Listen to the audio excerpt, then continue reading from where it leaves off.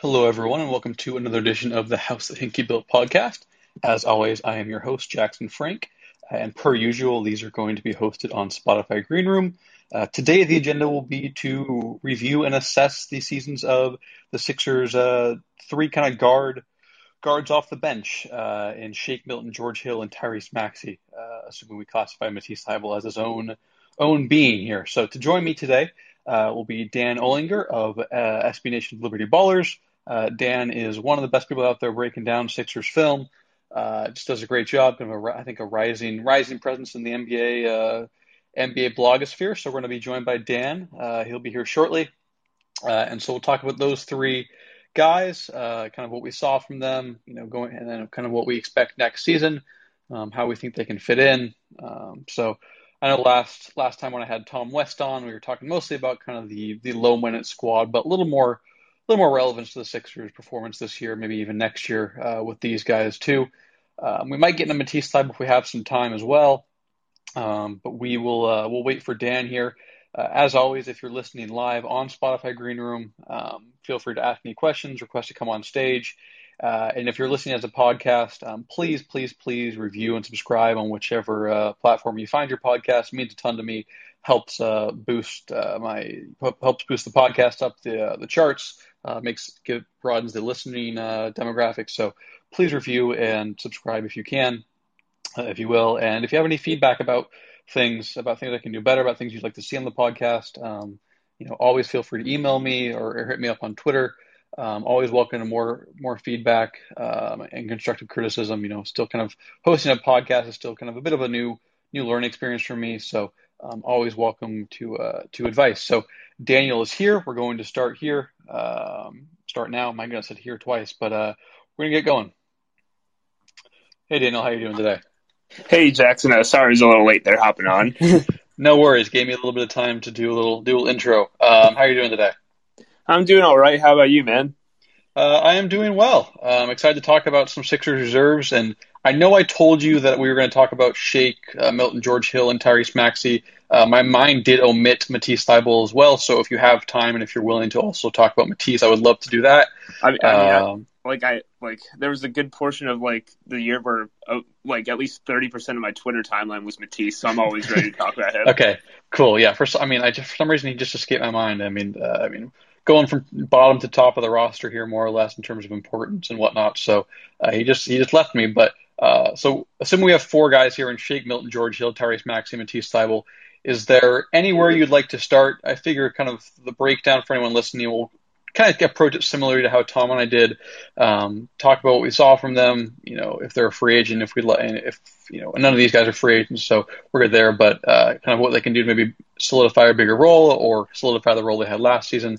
And then grade their season, assuming it wasn't incomplete. None of these guys had an incomplete, so that'll be the kind of the format more or less, but it'll be pretty loose. Dan, anywhere you want to start with these four guys?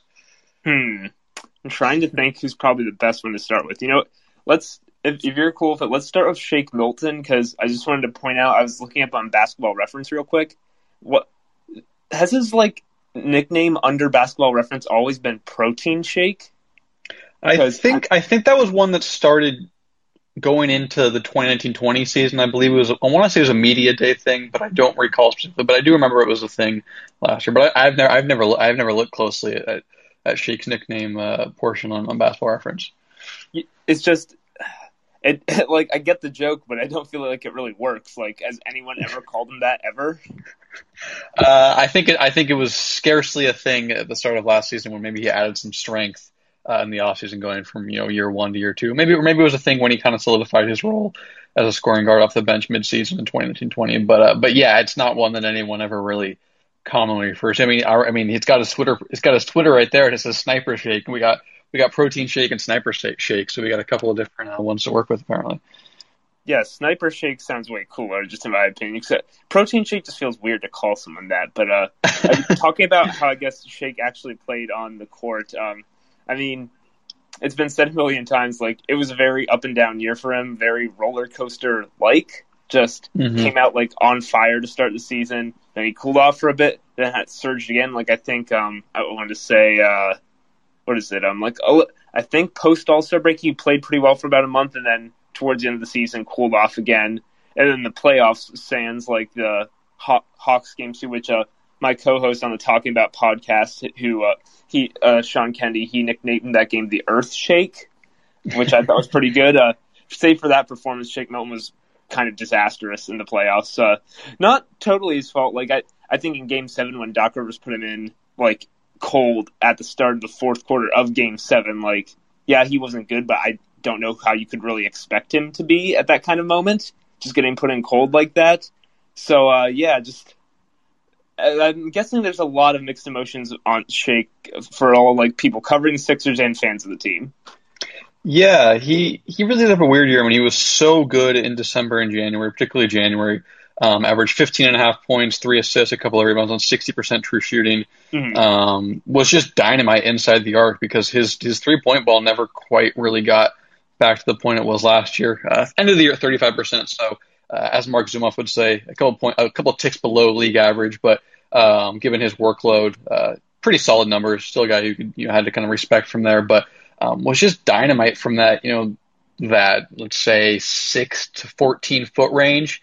A lot of the time early in the year, teams would put smaller guards on him, and he would just have his way getting to that left side, especially with the leaners, the runners, the funky foot finishes. He could finish with either hand around the rim when he had space. Was really, really awesome. And defensively, he was pretty good to start the year. I mean, I remember first game of the season against the Wizards, he got to close over Danny Green. He did a good job on Bradley Beal and Russell Westbrook kind of holding his own on some post-ups and whatnot. I remember at one point, I've been doing these these green room streams for about 6 months now. I remember at one point people were asking like, how good could he be? And I thought he had a chance to like be a fringe all-star. That's how well he was playing. Like not that season, but maybe in a couple of years. Obviously, that looked very heat of the moment. It was a foolish, kind of proclamation for me most likely. But that's a testament to how well he was playing. I mean, I think through the first 15 to 20 games of the year, he was probably their second best player. Tobias found his rhythm a little later. Ben obviously got off to a slow start. Joel was doing his thing, but Shake was just really, really awesome there. So in your eyes, what did you think was kind of the difference between when Shake really had it go in the first 20% of the year, 15% of the year versus when he really slowed down and struggled to the point by the end where he was basically a fringe rotation player and one that you didn't really want to trust in a playoff setting? Yeah, so to your point about like how good Shake was playing, like them putting him in for Danny Green, I'm pretty sure the 4 other starters plus Shake in for Danny Green, like I don't know, I'm cleaning the glass in front of me, but I think it finished as the Sixers' like best lineup to play over 100 possessions in the regular season, net rating wise. I'm pretty sure it was like an astronomically great net rating, but it was like that I think it started at that from like a smaller sample size. So I can't remember specifically, but I think there must have been like some game where they went to it and it's just like one of those kind of things like where they go on like a 15-0 run and just skews everything up like that. Mm-hmm. But yeah, like I think the kind of up and downness of Shake is just like, I've said it a lot before, but it's kind of based off of the role he did have to take on, which, I mean, I don't want to turn this into blame Doc Rivers session, but like when you put an all-bench lineup out there often with just like, so you're putting him around, like the guys running around Matisse Thybulle, sometimes, I mean, early in the season, Mike Scott, Dwight Howard, guys like that, like, someone, as our friend Mark, who is here in the chat, says, like, someone has to take the shot, and a lot of times that was Shake. Because he was really the only one with any off-the-dribble juice or creation equity. So, like, you're just going to sometimes fall victim to off-the-dribble shooting variance. It's the hardest probably thing to do in the sport is just hit those contested shots. It's what makes NBA players so amazing. Because you watch some of the shots like just that Chris Paul and Devin Booker hit the other night. It's like, wow, like, how do they keep doing that? I've played basketball my whole life. I'm like, those shots, like, if I was defending someone and I forced them to take that shot, I'm like confident like 80 to 90% of the time they probably just missed it, and I played great defense. But they can just make it like 50 to 60% of the time, which make them some of the best players in the world. And Shake is like being asked in those lineups to try and do that sometimes, to create like that. And sometimes when he has it on, like you said, he would look really great. But other times, like because he doesn't have the burst to explode to the rim, because he's not like I think he has like decent moves with his handle. He's definitely not like shifty with it. Doesn't have like supreme like the strength. Like while he has gotten stronger, he doesn't like have incredible strength to just move someone off the ball and stuff like that. Not a horrible passer, but I think he's like a pretty good lob passer, but not like still a great passer who's picking teams apart if you like take away scoring options from him. So I just feel like I do feel like I'm getting sometimes a little too defensive of Shake, and I've gone to the streets a lot. And at some point, you do have to kind of like provide positive value, especially in like the playoff setting where you're struggling. But I do think it just has to be understood that like he's a now third-year point guard, which was probably his first really full season of NBA play, being asked to do for like 15 to 20 minutes at night, at least those 15 to 20 minutes when he's in like an all-bench unit or a bench-heavy unit, like do the hardest job in basketball, which is just going to be, you're going to be inconsistent unless you're really good.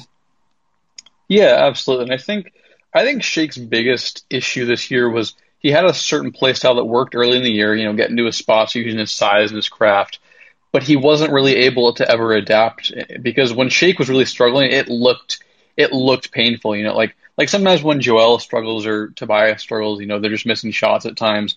But when Shake was really, really struggling to get to put the ball in the basket, like getting to his spots was tough. He was pressing a lot. He was driving into traffic. Like I really am curious to see what type of player he comes back next year because I think he's going to have a little more adaptability in his approach. I think he'll have to improve his off-ball game because that was part of it too. Is he couldn't really play off the ball. Like when he and Maxey would share the floor, like he was hesitant to shoot spot up threes, and he shouldn't be. Like he's a good shooter. He should let those things fly. Like when George Hill entered the fold, and we'll talk about him too. And George had his own issues. When George Hill would play on the ball, like he just like Shake wouldn't make that. When the ball would swing around to him, they had so many kind of I think one of the terms people like to use a lot now is record scratch moments, right? Where an advantage is created and a team negates it. There were so many moments with that bench unit, and sometimes that was Shake because he wouldn't take those spot up threes. You mentioned the passing. I think he could definitely stand to be a little more willing with his passing. I think sometimes he really kind of lasered on trying to score, and some of that, as you mentioned, is he sometimes was the only guy who really had an aggressive mindset with that bench, especially when Maxey was out of the rotation. So I'm curious to see how he comes back there, but he really did need to show more flexibility in his approach as a scorer that I don't think he ever got to. I think teams started to realize they could put kind of just bigger wings on him, and that would negate some of his size and strength advantage, allowed him to get to his spots in the mid-range where he'd really like to excel early in the season. So that's where I'm curious to see how he improves. Because obviously, I think in some respects he was a better player this year. Even if the numbers were down, I think he had a much bigger on-ball workload at times. And as you've mentioned, that's a really tough kind of ask for a guy. But to quantify the numbers you mentioned here, in 104 possessions per cleaning the glass, the Ben Simmons, Shake Milton, Seth Curry, Tobias Harris, Joel Embiid lineup had a plus 57.3 net rating, which is the best on the Sixers among the like 10 or 12 lineups that had 100 plus possessions this season. So, yes, quite astronomically a wonderful way to term that. Plus 57.3, like I'm no expert. Plus 57 every 100 possessions seems like a pretty good unit. Yeah, for sure. And I mean, as research has shown, those sorts of small samples are subject to quite high variance, as you mentioned. So who knows? It could be an 8-0 run in one game that really kind of boosted them. But point being, it's a fun little tidbit there. But I do want to summarize quickly Shake's just numbers on the year, maybe before we shift gears a little bit.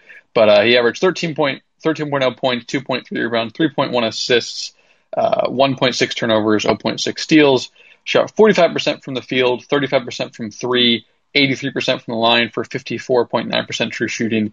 I believe league average true shooting this year was about 57.1. For anyone who is still unaware of what true shooting does, it accounts for the fact that threes are worth more than two, and so it's a better gauge of scoring efficiency than field goal percentage or even just 3-point percentage or even effective field goal percentage. So it accounts for free throws, threes, and twos and whatnot. So there is Shake. So I think the big things for him to clean up next year to really kind of maybe solidify his role would be to improve his willingness as a spot-up shooter, less kind of hesitancy off the catch, a little more adaptability in how he get to his spots in the mid-range, because I do think he's a pretty good self-creator in the mid-range there, and then a little more flexibility as a passer, kind of better balancing passing and driving. What would you like to see from Shake next year that you think could maybe allow him to kind of solidify himself as a key bench guard next year? Well, I think you hit the nail on the head there in terms of the off-ball stuff. And that's something I don't think I had thought enough about, but it really makes sense. Like, I keep saying that, Shake was asked to do such a hard job, but, part of that is on him in that, the way he kind of plays and the way he doesn't really engage himself off ball, or whether it's through not willingness to shoot or not being like some kind of great cutter, or I think you know what I mean there. Like, just you're a little less scalable then if you just can't slot in those like lineups as an off ball wing. Like, I'm just thinking of guys also on that bench unit, like Matisse Thybulle, obviously a very limited offensive player, but you can kind of put Matisse in whatever. He's pretty versatile because he can guard so many guys, obviously. And then offensively, like Matisse is fine being a spot-up three-point shooter. He's not really a movement shooter, but he will move along, like shake along the three-point line to open spots, and like he'll cut for like dunks and stuff like that. Try like an attack a closeout. Like he's clearly like a little more. I don't know if depth is the right word, like at knowing what to do then off ball, which just allows him to play with more of guys who are maybe a little better with the ball in their hands, which, I mean, there's a reason Shake was coming off the bench, because there's guys like Tobias Harris, Joel Embiid, and you could probably say Seth Curry too. Not going to talk about Ben Simmons, probably isn't the podcast for that. Like, who are a little more skilled with the ball in their hands, who deserve more of this reps. And I don't know if he'll be coming off the bench again next year, but like a guy like Tyrese Maxey is probably going to be more deserving of on-ball reps than Shake next year. It's not slightly on Shake. It's more of a guy we'll talk about here in Maxey who's really great, but just being able to kind of slot into those lines. Like, if he could develop the skill, like you're saying, like coming off of pin down screens. Like, I know the Sixers ran a lot of floppy this last year, like, and he could be a guy coming off those to shoot those. Like, that would be pretty good. Like, just being able to slot more easily in those lines, or giving yourself an easier job by developing those skills. Yeah, absolutely. I think that's all great points. And I think the point, especially about Maxey, probably handling even a bigger workload on the ball, because Maxey too is a guy who's better on the ball. But I think his ceiling on the ball is higher than Shake's next year, and was this year, honestly, too. And so it's going to require, if Shake wants to remain a rotation guard for the Sixers, whether it's in the regular season or the playoffs, he's going to have to continue to get better off the ball, because, like I said, I think, and we'll talk about Maxey later on, but I think Maxey is going to be in for an even bigger role than he was last year. Just given how much he got better this year, and the fact that he'll have a normal offseason, he's already in the gym. Everyone knows he's such a tireless worker. I think he's really going to be kind of probably that lead guy off the bench next year. Maybe he starts, depending on kind of how the roster shakes out by next season. Who knows? But I think those are all great points about Shake. And I'm going to defer to you and kind of bounce off you here. How would you grade Shake's year? Because I think it's a complicated thing to go into kind of talk about. How would you grade it on a kind of an A to F scale? See, that's a tough one, because I'm trying to think, like, what would I give other Sixers players? Because I'm trying to reference that in terms of Shake. Like, there are easy ones, like Joel Embiid's an A+, I think. But I'm, trying to work down from that, like... And it's all relative, right? It's all, like someone's A+ is different than Joel's A+, right? So, I can lead if you want. When I was thinking about, us talking through this, I did struggle a little bit where I wanted to land on Shake. I think ultimately... I give him about a C+. Maybe that's a little too kind to him, but I do think, like, as you mentioned, he was put in a tough position at times, and sometimes he did carry the ball. Like, he had some really nice stretches early in the year, especially where he carried the offense at times, and I think he was put in a tough spot that wasn't his optimal role, but at the same time, really pressed just making down the stretch of the season was pretty poor.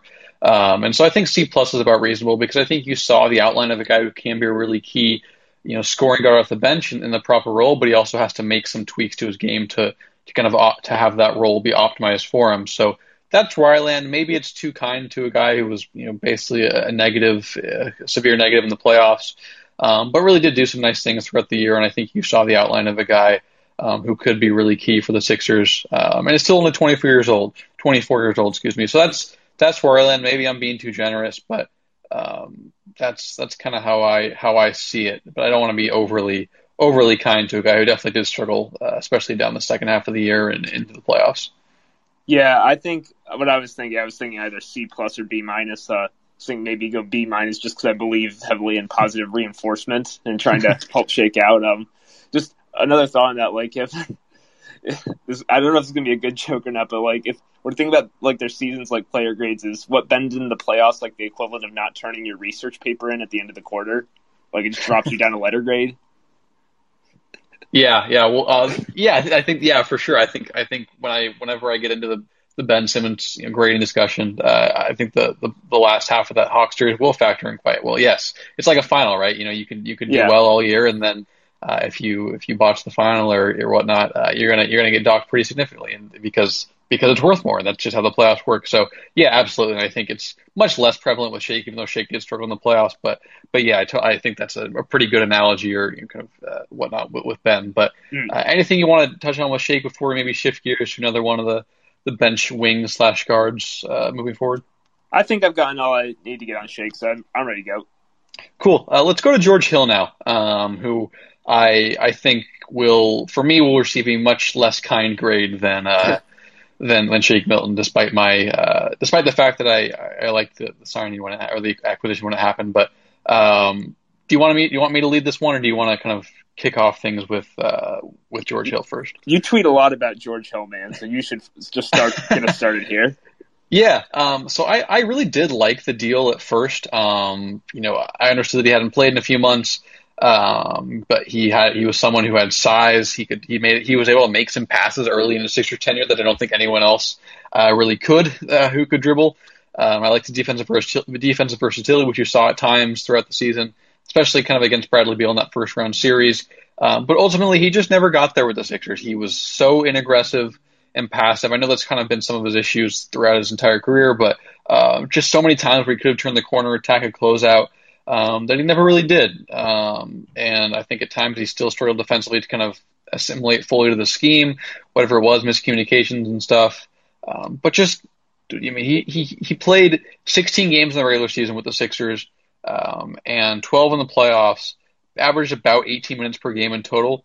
Took 5 shots per game in the regular season and 3.6 in the postseason. Shot well from 3 in the postseason, 42.1%. But just they needed more from him. Like that bench unit needed more. And again, some of this all with these bench guys can all tie back to the fact that Doc played he played bench heavy lineups far too often, or all bench lineups in the regular season. Sparingly in the postseason as well.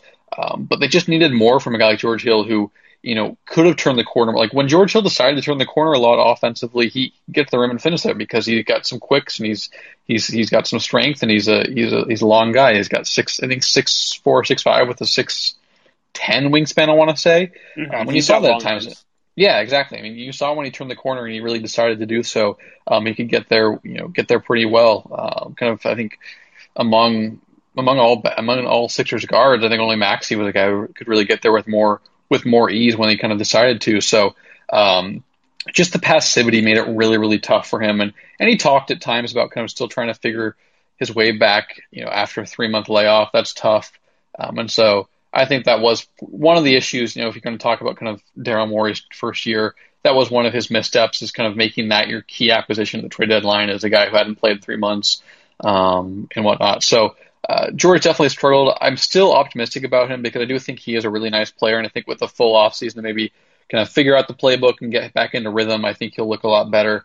But when we look at it just from a single year perspective, he definitely struggled, and I think he was severely underwhelming compared to what some of the flashes we saw and who he's been at prior stops in his career. Yeah, it was almost like George Hill was playing like he was on the teams he was previously on in the Cavs and the Bucks, where, yeah, George, you're okay to just spot up in the corner because you have LeBron and Giannis on your team creating at the top of the key. Like, they really just need 4 guys spread out at the moment, and, they're going to draw so much attention, they'll spread out to you. And obviously the Sixers have, in a different form, in that Joel Embiid, just teams, like whenever you enter to in the post, there's almost always a double coming. You can get swing sequences around the perimeter to get it to him, but just the Sixers as a team with a little less like you're saying, like that advantage creation. Just even if George Hill's not particularly like just some kind of dominant advantage creator, he can beat a guy off the dribble. He can like pull up for short mid rangers and stuff that does have value. Like some of that other stuff probably honestly, the more I think about it, the Sixers probably needed Shake Milton to play more like George Hill did, and George Hill to play more like Shake Milton did, if that makes sense. Yeah, absolutely. I think that totally makes sense. Yeah, just like, George, you're a pretty good shooter. Like, you trust that generally defensively. Like, I don't know how to say about him defensively, because he had some really good moments, and then, like, I don't know how much I can judge him in the Hawks series, where a lot of the times I saw him guarding Danilo Gallinari, which, I mean, like, he's 6'10", like, short of, like... it's the problem with like the Sixers bench all year. It's like Dwight Howard and 4 guys 6'5" and under. Like the other team has a 6'10" stretch forward and Gallo who can just sub in. He's going to destroy you, and that's exactly what happened. So I like defensively, like George, like he's fine against like size guys. He just can't guard 6'10" like shooters like Gallo. So that's fair. But Yeah, I mean, I agree with you offensively. They could have just used a little bit more for him. Ultimately, I was kind of fine footed. It's probably just like the person with me wanting the Sixers to win was just more frustrated with other things. I didn't pay as much attention to George's shortcomings. So I kind of felt like, he's not killing them out there, even if he wasn't particularly helping probably as much as they needed. So I might like, I wasn't too upset about it, but yeah, I definitely get what you're saying about like they just needed him to try and get downhill a little bit more, try and look for his shot more. Like he should not be getting outshot 3-point attempt wise by Matisse Thybulle in the Hawks series. Yeah, I think that analogy or that comparison you made where they needed him to play more like Shake and Shake to play more like George Hill is a great one, honestly. Like George, he had some times where he would pass up threes and that was pretty mad at him, but he did have a lot of times where he's pretty willing to let it fly when the ball swung around to him. But yeah, so I mean, I think it's really tough. I mean, it's always really tough to evaluate players because you're never going to have a holistic picture of what's going on. And so I think maybe I had an idea of who George Hill was, what I saw from him early in the year with the Thunder, and then what I saw from him at previous stops. And I didn't factor in enough the fact, the account that he was coming off surgery and a 3-month layoff and whatnot. And maybe that's why maybe I shouldn't have expected to see the same George Hill because circumstances were different. But yeah, so I was disappointed. But again, I do remain pretty optimistic about him. I know his deal isn't fully guaranteed until I want to say sometime in August or September. I don't know the exact deadline, but he's got 1 year left for about $10 million if it gets fully guaranteed. And so I think if they do decide to keep him, like I would be surprised if he's a guy that they fully guarantee and then because he does make so much money that they put him in a trade to try and improve. That's not to say that he's just reduced to salary filler. I never want to reduce any player to that sort of thing. But if he does stay around, I do think he's going to look a lot better, and I do think he'll be really valuable to them, especially if Maxey takes a step forward. Like I love hypothetically the fit of Maxey and Hill off the bench. I think it works a ton. Like you have George Hill, the guy who can get to the mid range, get to the spot up three, do his thing. You have the really uber aggressive guy downhill, getting to the rim, kind of collapsing defense. Especially if Maxey takes a step forward with his passing, I think that would be a really really awesome complementary duo. And Hill can make some George did make some really awesome passes this year, like attacking closeouts, attacking pick and rolls, that again, not a lot of players in the Sixers could. So my kind of stance is that I think he underwhelmed fairly significantly for me in his half year, but I remain encouraged about what he can bring to them next year, especially if Maxey takes us forward, which I think we all expect because that's the kind of player he's shown to be so far. But for me, if there's anything you want to add, by all means do so. I'm going to maybe give a grade otherwise, but is there anything you want to add about George before we maybe put a bow on his Sixers half season? Yeah, I would probably just go straight to the grade too because I don't know if I have much more to add. Probably right around where Shake was too for me, like a C plus about. Like, sure, I was not really that mad at him at any point of the season, but yeah, it's probably hoping for a little bit more. Yeah, I'm going to be a little more harsh and go in the C minus to D range, honestly. I just expected more. Like I just like the lack of offensive aggression was so hindering to what the Sixers tried to do at times offensively. And again, that's maybe not his fault. Maybe that's a product of circumstance, and so I'm being too harsh. But I expected more, especially because of the flashes. Like he had I think he had a great game early in his tenure against the Warriors. That game they lost when Ben was out. I think he played pretty well, if I recall, was one of the reasons they got back into that game in the fourth quarter. So let's see. Just kidding. No, he was 1 of 5 for 2 points. Right. It was the Phoenix game, excuse me, when he's 4 or 5 for 11 points, and then he get the step back 3 with ridiculous ankle flexibility that you tweeted out. So that was the game. So I was close. And so I just that was his second game as a Sixer, and that was one of his best ones. I just expected more. And so again, maybe I'm being too harsh, but I just thought I would have gotten more. They would have gotten more from him. So I'll go C minus. Won't be too harsh, but I thought he could have played better. But again, I understand that I don't have the full picture. I don't know exactly how much the thumb injury and lack of rhythm was hindering him. So that's where I'll go. But it's not by any means a firm stance. But I'll go with a C minus there. We have 2 guys left I think I want to touch on here. The 2 youngsters, Matisse Thybulle and Tyrese Maxey, both of whom I think will receive quite good grades for the most part. But and we'll be pretty pleasant about them. Is there anywhere you'd like to go first before we wrap up with a different guy? So basically, where would you like to have this stream conclude? Would you like to conclude with Matisse or Maxey, both of whom I think will be quite enjoyable to discuss as our final guy today? Let's start with Matisse because I think Maxey is probably I think Maxey's the one we're going to be the most positive about because I think we both really love him. Not to say we don't like Matisse. We both like Matisse a lot too, but Maxey's the man of the people. He'll be the crown jewel of the pod. Yeah, he's already a fan favorite. I talked about B-Ball Paul last week, but it's remarkable how quickly two rookies became two of the four most beloved guys on the team. One of which didn't even really play rotation minutes all this year. But let's start with Matisse. Do you want to kick this one off as I opened about the George Hill segment last time? Yeah. So everyone knows what the name of the game is with Matisse. He's just a stock monster on defense.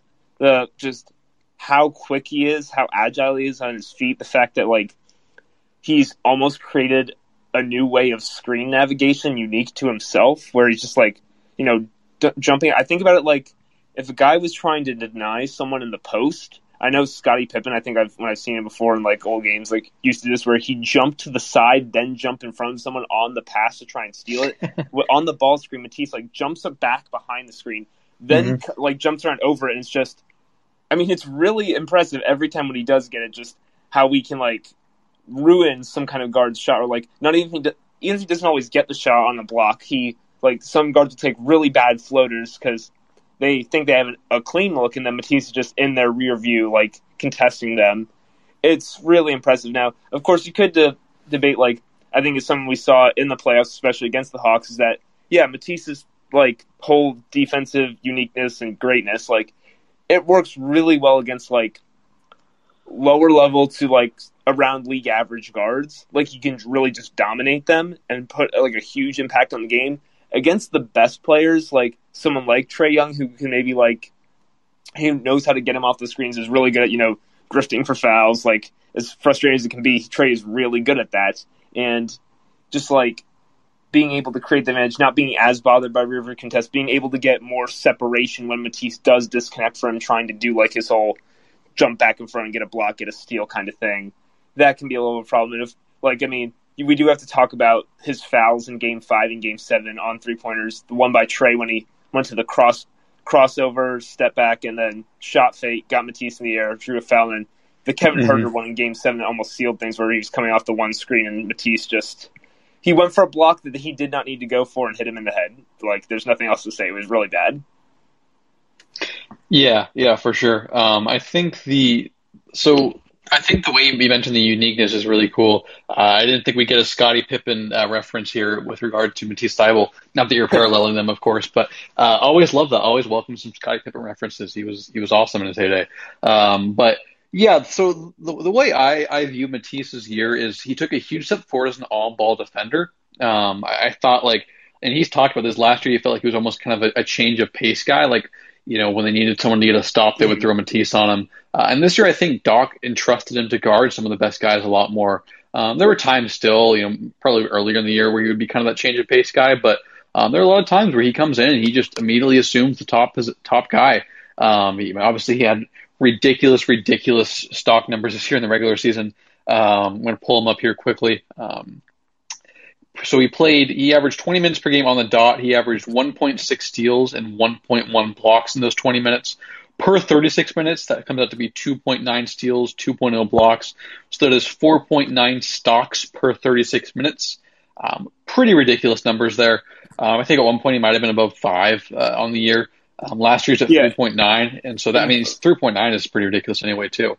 Yeah, 5 stocks is like Hakeem Olajuwon range, to reference another 90s guy, which, you can make a case as Hakeem as one of the greatest defenders to ever live, which obviously not saying Matisse is that, but, holy crap, that's pretty impressive. Yeah, for sure. And just such a proclivity for playmaking, such great instincts. I thought the thing he did better in the regular season that he struggled a little bit with in the postseason compared, from year 1 to 2.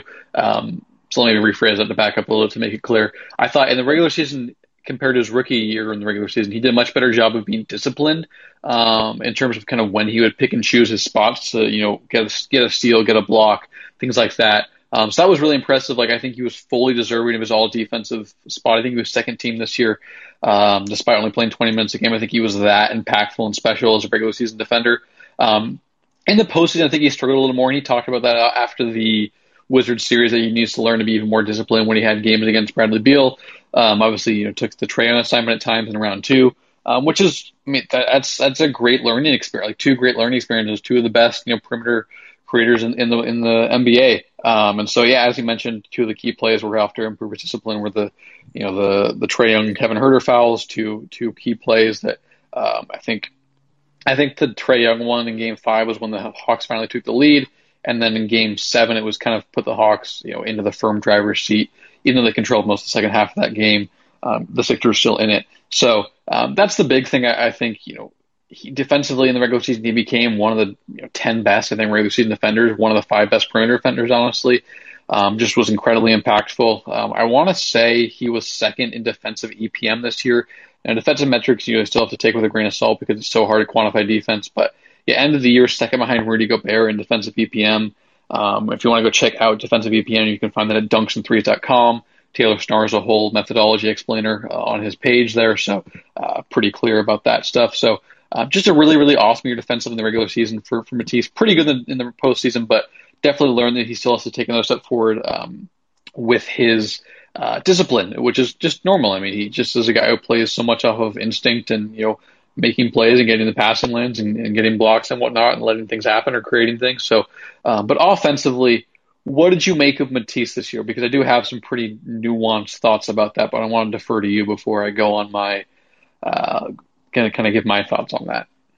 Just if you're okay with it, right before I go to the offense, Jack Michael put something interesting in the chat. David Robinson had the highest stock season ever at 6.8, which I just looked up. 1992, 4.5 blocks per game, 2.3 assists per game, which is good. My word, that is so much defensive creation. So that's a third NBA 90s player we've referenced on the pod, but I guess I brought it up specifically. But back to Matisse, yeah, offensively he was definitely I think it was more of a struggle during the middle portions of the regular season, especially early on. And while he still didn't shoot well from three this year, I think just around 30%. It feels kind of anecdotal, and it really is. But I did that he's definitely willing to shoot, and in the playoffs he made some big threes for the Sixers when they needed them. Because again, willing to shoot, his shot is not broken. He can still make it from time to time. It's not really versatile in any sense, but he at least he'll just when he's open, he can take it, and he will occasionally make it, which does make sure the defense does not ignore him. And then occasionally can attack a closeout, decent, cutting to the rim. And I think one of Matisse's underrated traits, he's a very good in-game dunker, because Matisse is you see how athletic he is. He's really light off the ground, which helps him defensively too, but also as a dunker for sure. Yeah, such long arms, such quick burst off the ground. And I mean, the passing is one thing I keep really wondering about, because Matisse alters, I say this all the time, but he alters between not being a good passer at all and passing brilliance at random, which is really weird. The most famous example for me being when he missed an open post entry to Dwight Howard. He was wide open. I don't even think it was a post entry. Dwight rolled down the lane with no one near him, and Matisse just completely missed it. But then when he dribbled to the corner, he did a backspin post entry to whip it around the defender and got it for a layup. Yes, I remember that play. He did that. He'll have a perfect dump off to a guy running in from the dunker spot and get them an easy bucket. Other times he telegraphs it and throws it right to the defense. He can have some decent kickouts, and other times just doesn't see them at all. I don't know really what to make of that, but I would say that I see enough in him offensively that I think it's going to be fine. And if he can if you're just hoping to get he keeps being willing to shoot, I want to see how many threes he attempted per 100. I know about 5.3 per 100, which I mean for a guy in low usage as him and kind of the role he served, I think that's okay. If he can just keep being willing to shoot from three and get his percentages just up to 34%, I would say would probably be a good spot. I'm generally I was pleased with some of the things he did on offense this year. Yeah, so I think I'll have to reach a much higher threshold for the 3-point for people to really guard him because he still is hesitant at times. But the things I was optimistic about is I thought he improved as a cutter and just a closeout attacker this year. I think those are really places he improved. Now it's hard to it's hard to attack closeouts if people aren't going to guard you from there. I thought he also was better kind of filling the lanes in transition. I think he had some really nice plays as a finisher with Ben Simmons on the break there. And in the playoffs, I thought he was even more decisive. Like I think Matisse's biggest issue, honestly, offensively, obviously the jumper is an issue. Like he shot 30% from three this year in the regular season, 32% in the playoffs. But I think a lack of kind of decisiveness has often been his issue, which is it was something a lot of role players struggle with. But I think he improved that a lot, honestly, in the playoffs. Like I thought he was quick to shoot threes, he was quick to attack closeouts. If there was an open cut along the baseline, he made it. Like he only took 18 shots, only 18 twos this year or in the playoffs, excuse me. But he was 14 of 18. Like he shot 78% on twos this year in the playoffs, which gave him a 58% true shooting compared to the regular season when he shot 59%, but he only had a true shooting of 50.8. And so I thought like I thought even though he struggled defensively more in the playoffs, which is where most of his impact is derived, of course, like you would like him to be better there. I thought he was definitely better in the playoffs because of decisiveness and the ability to finish plays offensively than he was offensive in the regular season, if that checks out. Like I was impressed. Like I was really impressed with that. So he'll have to definitely take a step forward. Like I think he's going to have to get to that 36 to 38% range because as he mentioned, he isn't really a off movement guy. He's basically a spot up guy, particularly from the corners for the most part. If I recall, I want to look at the shot profile quickly. I don't want to say things incorrectly, but yeah, about 43% of his shots from the corners this year, and only shot 24% from the corners this year in the regular season from three. So, gonna have to really improve that. If about half your threes are going to come from the corners, you're going to have to be better than 24% there, which I think he will. I mean, he was 41% as a rookie, so just kind of some natural year-to-year variance is what happens. But yeah, so the biggest thing will be improving the jumper, just getting to a higher threshold. As you mentioned, it's not broken, but I probably would like to see him, kind of.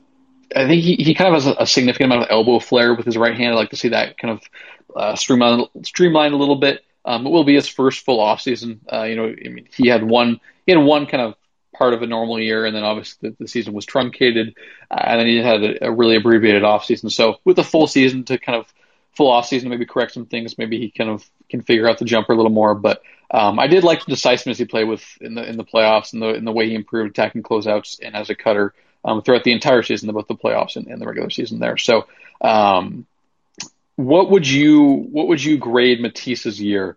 Unless you want to add anything else about him before we move on to our last guy here. Yeah, I was looking at his numbers here. So he played 65 regular season games in each season and played nearly identical minutes. He took 41 free throws as a rookie and then only 18 free throws in this whole 65 games in the second season. And he only made 8 of those, but 8, that feels so low. I know obviously given who Matisse is, he's not going to be a guy who draws a lot of free throws, but 18 feels just unbelievably low. Yeah, that is what I mean. You can accidentally walk into more free throws than that. Only Poku's not gonna. Yeah, at least early. Yeah, did Joel have a game with 18 free throws this year? I want to say he did. I want to say he's definitely a couple of those games against the Celtics in early January. I want to say, but yeah, I mean his career free throw rate is 11.6%. That is quite low, which means for every shot he's taking, he's only taking 0.116% or 0.116 free throws. So yeah, very, very low there. But yeah, I think that's a good point too. It's just a wild number. As you said, you think he'd luck into more than 18 free throws in a year. And obviously he hasn't been good from the free throw line in his small opportunities through 2 seasons. But yes, Joel had 4 games with at least 18 free throws this year. 2 of those came against Boston. So I'm going to give myself a win there from remembering correctly. But yeah, so anything else you want to note about Matisse, or are you ready to kind of give him a grade on his sophomore season?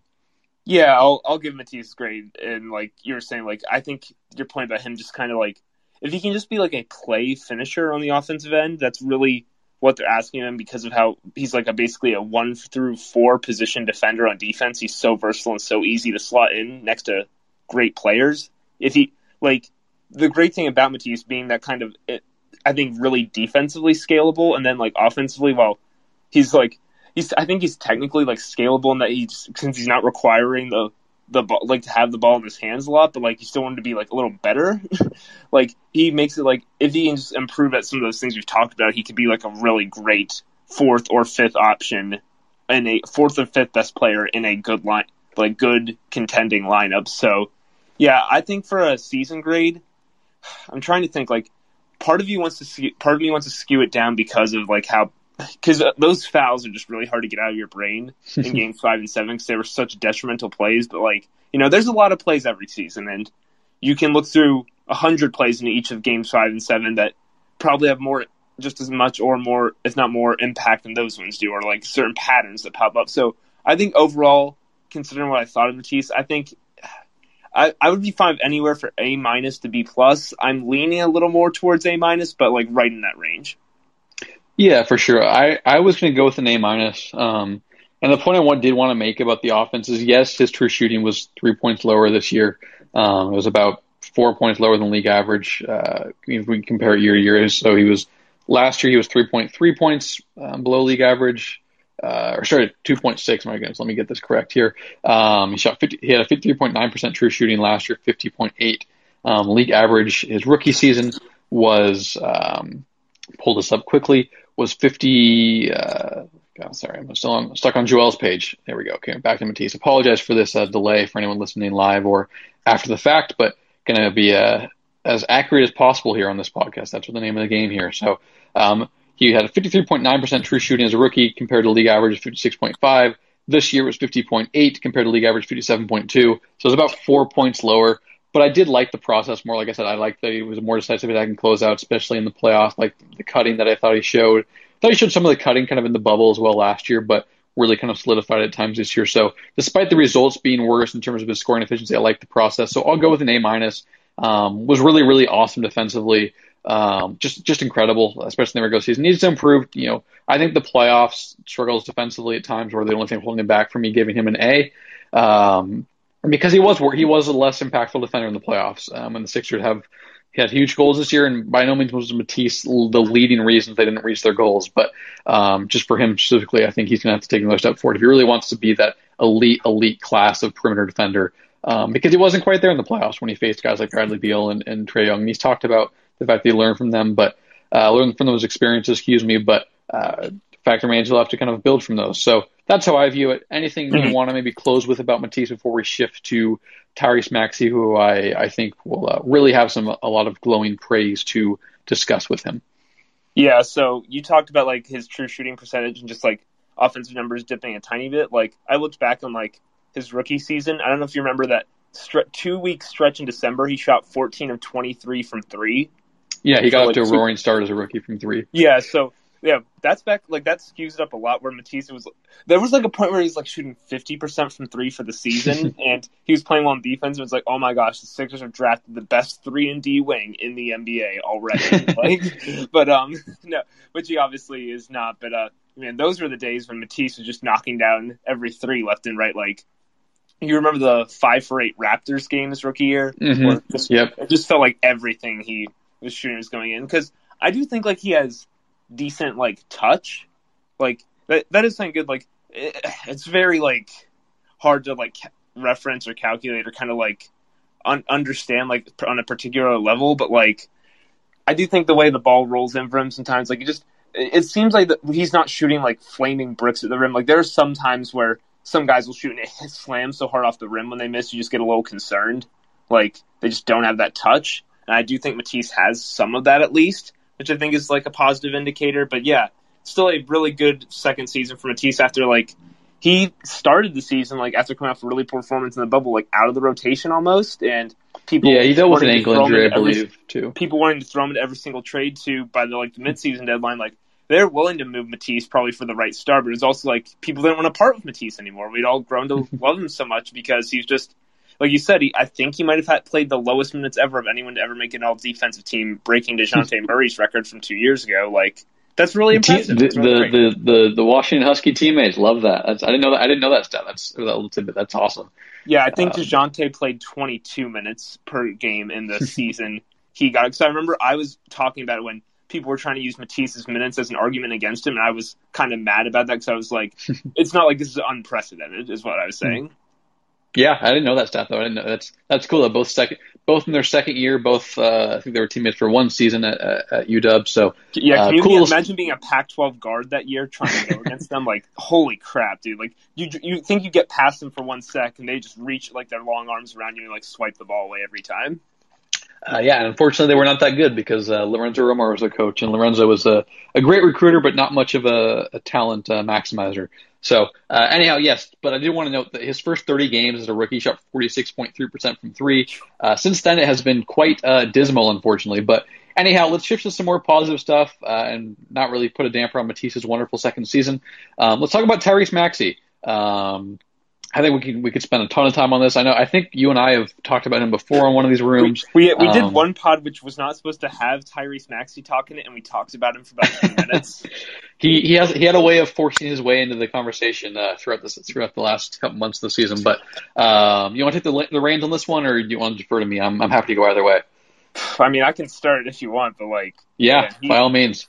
Yeah, for anyone who watched Liberty Ballers draft live stream, we all lost our minds when Maxey slid there. I thought he was probably a lottery talent. A lot of people did, and he just kept sliding and sliding, and the Sixers took him. And as I was saying at the beginning of the season, when he wasn't getting some DMPs or even though having his moments, not really contributing to winning that much, I was saying you want to look through the list of rookie around 6'1" to 6 foot, really short relative to the NBA point guards to not suck in their rookie season. You're looking at Chris Paul and maybe you're done.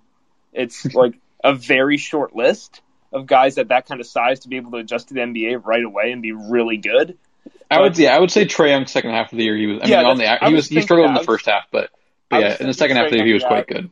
Yeah, Trae Young, his second half was good, but even a guy as great as we've seen Trae's this year, Trae's first half of the season as a rookie was bad, and then he got a lot better. Yeah. I'm sure we're missing a few guys here, but point being is it's really tough at that size as a rookie point guard to be a positive impact player. That's not to disagree with you or anything. I don't want anyone to listen to this and think we're intentionally leaving anyone out. But yeah, I agree with your general sentiment absolutely, and continue on with your effusive praise of Tyrese Maxey, which I'm sure is coming. Yeah, and then he just he started to figure some more things out. It was so cool to see how many things develop. The passing, while some of it I think we've talked about before is a little bit not predetermined, but very much okay, I see player X go here, so that means this must be open, which is a good thing to understand. When he knows when the skip pass is open, when a certain guy tags, but he's not maybe processing things live, which is an incredible skill to have. It's just that's what speaks to his potential. That I think he might be able to do that in the future, really become that great of a passer. But he showed flashes like that, or when teams were backing up on him at times because he wasn't willing to shoot threes, he started kind of punishing them for that, not always making it, but really willing to take it. We saw in that Hawks game 6 where he had his little 3-point explosion. Basically the Hawks kept going under, and he decided, okay, I'm going to take these. He was not afraid to shoot them. I love it was the one that got waved off because they called a foul on the Hawks when they technically fouled Howard. That 7-minute review sequence, yeah. Yeah, where I love how after Maxey made it, him and Seth Curry both pointed straight at each other, which I guess I don't know what to say. Maybe something about a shooter's mentality, which good for them. I mean, both had really good seasons. And defensively, I mean, everyone's talked about the quote where Doc said he was probably our worst defensive player at some point in the season. And then by the playoffs, not a perfect defender. I think he sometimes struggles with ball screens, knowing how to as most rookies do, knowing exactly what to do on them. But you make up for you give yourself such a large margin of error when you're athletic as he is. I think they call the foul on it, but that one Lou Williams transition play where he'll load up on 2 feet and he just bursts off the ground unlike any other player in the Sixers. Matisse is light off his feet. Ben is obviously can really explode. Joel's a little different because Joel's a little heavier set, but he's a lot of just strength to bowl through people. Matisse, I think I don't know exactly how to calculate it, but Matisse generates so much power. It feels when he jumps, it's so explosive every time. Where you feel the other team's whoa, I did not know this 6'1", 6'2" human can just get up like that, and it can really take them by surprise. And then just he was and he also talked about playing with Matisse and watching Matisse play, learning how to get more deflections, cause more havoc on defense. He's a really talented guy with a lot of skills that are good for the modern NBA, who showed improvement, very tangible improvement throughout the year, and I think has a very bright future, which I think I can't say 100% confident, but very, very confident he's going to definitely be a starting level player for most of his career, and I think fringe all-star is definitely in the cards.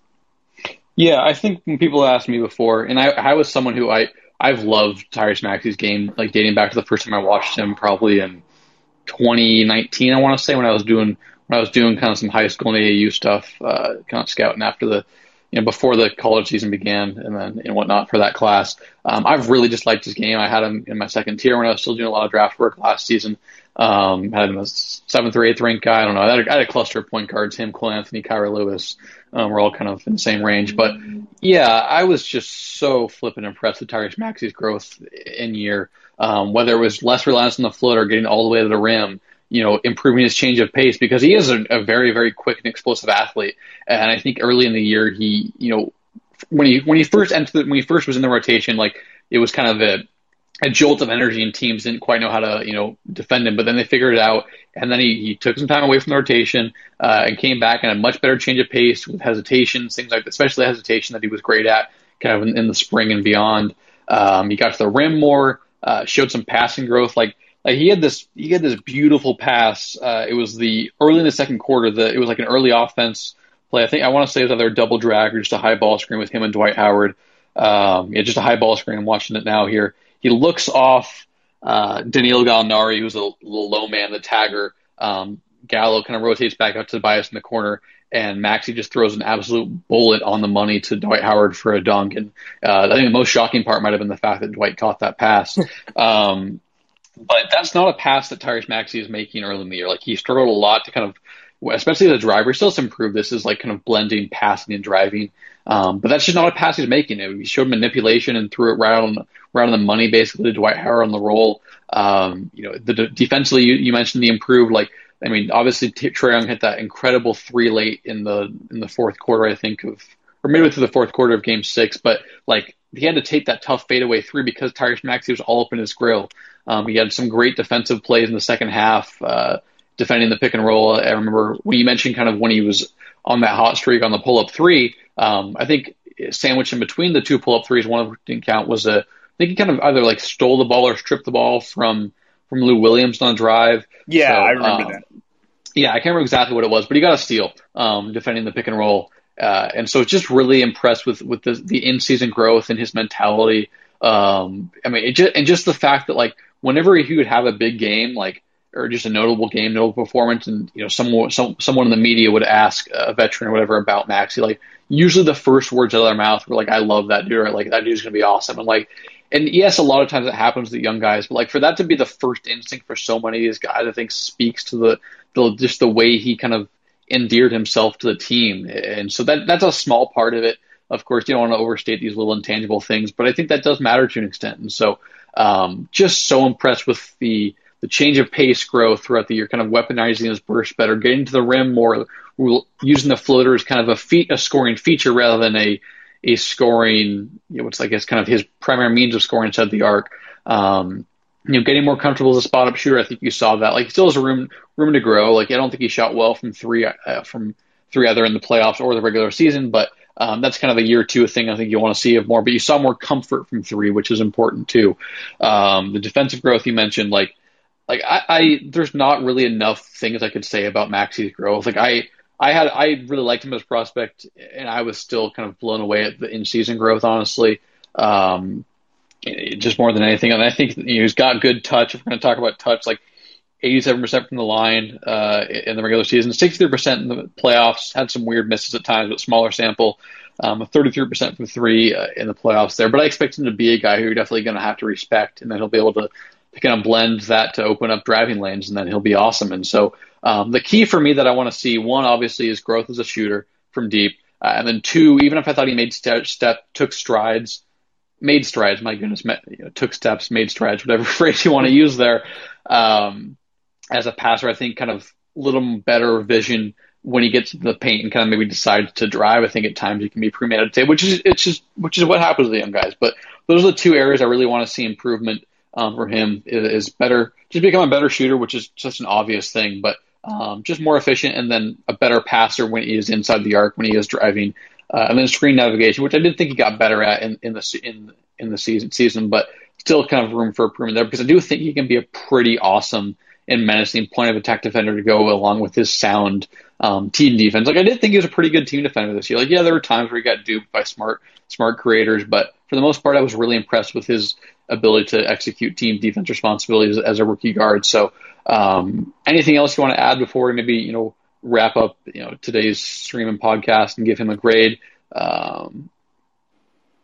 Yeah, so like I mentioned earlier how much the Sixers need like some advantage creation from the perimeter. Like Maxey is that sometimes because he doesn't even need that much of an edge just because he has so many difficult finishes at the rim where he like can raw foot defenders with his he can move the ball in midair, like just having that dexterity and hand-eye coordination to like avoid contests, which you can clearly tell he's the guy who's understood he's not like the tallest on a basketball court, on like a high-level basketball court, and he's developed like all these counters to kind of throw defenders off, which is really cool to see. Yeah, like, and the thing, it's so cool because the thing you're talking about, like becoming like a really good or like a better 3-point shooter, or like making those like more advanced passing reads, like being less premeditated on the stuff. Like the stuff we're talking about is like developments that like really top level players still have to make sometimes, which I think is showing just how good Maxey is, that like he's already like figured a lot of stuff out that it takes other guys longer to figure out. Like we said with the defense or some of the passing, or understanding like, hey, you probably can't rely on that floater for too long. Like you need to get to the rim sometimes, or like how he was never getting the free throw line at all, like at the start of the season, and he started to get to there a little more as the season progressed, kind of understanding that. So yeah, and like all this, and you got all this with the fact that like Maxey is what, like I'm looking at now, he's about 6 months older than me, maybe a little less, but he's a young dude, so he's gonna be around for a long time. My one probably big question would be like, say that Ben Simmons just, whether trade or not, like let's say Ben Simmons through a trade is not starting on the Sixers next year, and they have like, and they end up trading for some wing type player. I'm just trying to think, because we want to see like if Maxey can be like a starter for the Sixers soon. What you think about a Maxey and Seth Curry starting backcourt? It's just like you're giving up a lot of size there. It's really hard to work with guys who are both at that time like both 6'2", and like you said, Maxey's a menacing point of attack defender. While I don't think Seth is the worst defender, as we saw, like you get a team of like the Hawks with like Kevin Huerter as a wing option at 6'8", it can really just hurt to have that lack of height. Yeah, so I don't really think this is a hypothetical we have to worry about, because I think any move the Sixers do make regarding Ben Simmons will either be supplemented by acquiring a starting caliber guard who can kind of organize the offense, or it will be for that type of guy, whether it's Malcolm Brogdon or CJ McCollum. So I'm not trying to duck around the answer, but I just don't worry about it because I don't think it's something we're really going to have to kind of price into next year's evaluations of the team. So I get kind of the concern for sure. And yeah, it's tough to start two guys who are 6'2" basically between Seth Curry and Tyrese Maxey, but I don't think it's going to be a bridge they'll have to cross. Maybe you see some lineups of it at times because I also like if you have the right defensive infrastructure around them, and even I think Maxey will be a pretty solid defensive guard next year, honestly. Even if you're missing some size, I do think the Sixers can kind of work around that, but that's kind of how I view it. But yeah, I think the foul drawing is a really good point to kind of add on there at the end. I'm trying to find the numbers here quickly, but in his first 40 games, he had 28 free throws. And then in his last, let's see, he only played in 61 during the regular season, I think. So yeah. He had all those DNPs for a while. Yeah, in his last 21, he had 42 free throws. He had 14 more free throws in like half the games. Pretty good, which just speaks to the fact that he's going to get better as a free throw guy. Yeah, in the playoffs, he had. I'm trying to figure out here quickly. I'll let you. Yeah, in the playoffs, he had 22 free throws. So yeah, like just in that critical game 6 against the Hawks, he took 8 foul shots in that game. Getting like 8 foul shots in a big game like that is important, no matter how you get them. Yeah, and I think 4 of them were late, like when they were playing the foul game, if I recall. But yeah, still, he definitely improved in kind of drawing contact, and maybe part of it too is like I'm not going to be a ref guy or anything like that, but I mean refs notoriously do kind of make rookies earn things a little more. So, but yeah, so I think he improved in a lot of ways. For me, I'm going to give him an A. The only thing holding him back from an A+ is that I thought the jumper would be a little better this year, just given the indicators we'd seen at lower levels. I think it'll get there for sure. But I will give him an A rather than A+, just because of that. But that's but that's me splitting hairs. Maybe that's me being too critical. But he was absolutely fantastic this year, and I think there should be a lot of optimism regarding his future. Now, you don't want to go too overboard. You don't want to place too much pressure on him in year two, but I think he's absolutely going to be a key player for the Sixers. Whether it's the fact that they can put him in a package to kind of really get that lead guard in the next year or so, or if he develops into one of their premier creators on the perimeter there. So I'll give him an A. And I can't say enough great things about Maxey and kind of how encouraged the fan base and organization should be by his year one performance. Yeah, I'd give Maxey an A too, just because at some point it's just very hard to give a guy like an A plus. You have to do so. A plus basically almost means that I think you couldn't. Any other improvements that were needed were almost outside of your control, and for the Sixers, I'd probably reserve that to Joel Embiid. Like you're saying, maybe just hoping the shot would be a little better, or he was a little more willing to take it early on. But just a really great rookie season, and a guy who I think if the Sixers front office and brain trust is trying to establish who is our core going forward, it depends on how they want to use him in trade. But Maxey's definitely one of the guys that probably circle in bright red is important to their future either way. Yeah, I think if you're in terms of guys the only guy that's untradeable to me is of course Joel Embiid, but the guys that you should be pretty hesitant to trade unless it's for a significant improvement that really makes you an actual championship caliber team. Maxey and Seth Curry, just because of how little money Seth Curry makes, honestly, and how good he is, are kind of I think 2 and 3 for me. I don't know, maybe that's too rash, but I think Maxey is just such an important player. No one guy saved the season, of course, but he was. The Sixers just looked so flat and lethargic and just uninspired to open Game 6, and Maxey comes in off the bench and it's just dynamite. He just was awesome. He just was so good. And so of course, yes, one game, one moment, you're not going to overemphasize, but that is encouraging, and that sort of thing matters. He was always ready, and I don't think rookies are always that way. He was in and out of the rotation, and he always was ready to attack the rim and at least kind of make something happen. Sometimes he missed a float or whatever, but maybe Dwight Howard cleaned it up and had a put back dunk or something like that, or and things like that. And so just really, really impressed by him and what he showed this year, and just kind of the growth more than anything. So I think we're both in agreement that give him an A. And I want to say this is the first A that has been given out among these 10 report cards. So are we counting the A minus we gave Matisse, or you're just saying strictly an A? I'm just going A. Okay. Off the bat there. And I think might be one of the only ones that gets an A. Maybe a couple more guys as we get more into the starters. But yeah, he was awesome. I really can't say enough great things about Maxey's rookie year. Daniel, this was awesome today. Appreciate you hopping on. Hope for everyone listening, it was super insightful. Whether you're listening in the room currently or you're listening after the fact on the podcast version. The floor is yours again. Give yourself a little plug. Where can people find you and follow your work? Yeah, thanks for having me on, Jackson. It was fun to talk more about the Sixers and these guys off the bench who, some mixed results from going through all of them, but generally are pretty enjoyable. You can find me on Twitter at Dan_Olinger. I am as I said, a writer and podcaster for Liberty Ballers. I host the Talking About podcast with Sean Kennedy that drops every Friday. We recorded an episode early this morning that'll come out tomorrow, talking about some NBA draft stuff, and I'll have more NBA draft content up on Liberty Ballers soon, so if you're looking for that, that'll be great. And I'm also the editor-in-chief at Inside and You, which is the SB Nation site for Northwestern Sports, the college I go to. And just so, I know there's not a huge cross-section between Northwestern and NBA. It's an interesting domain I've picked, but you can find me there. And just thanks for having me on, Jackson.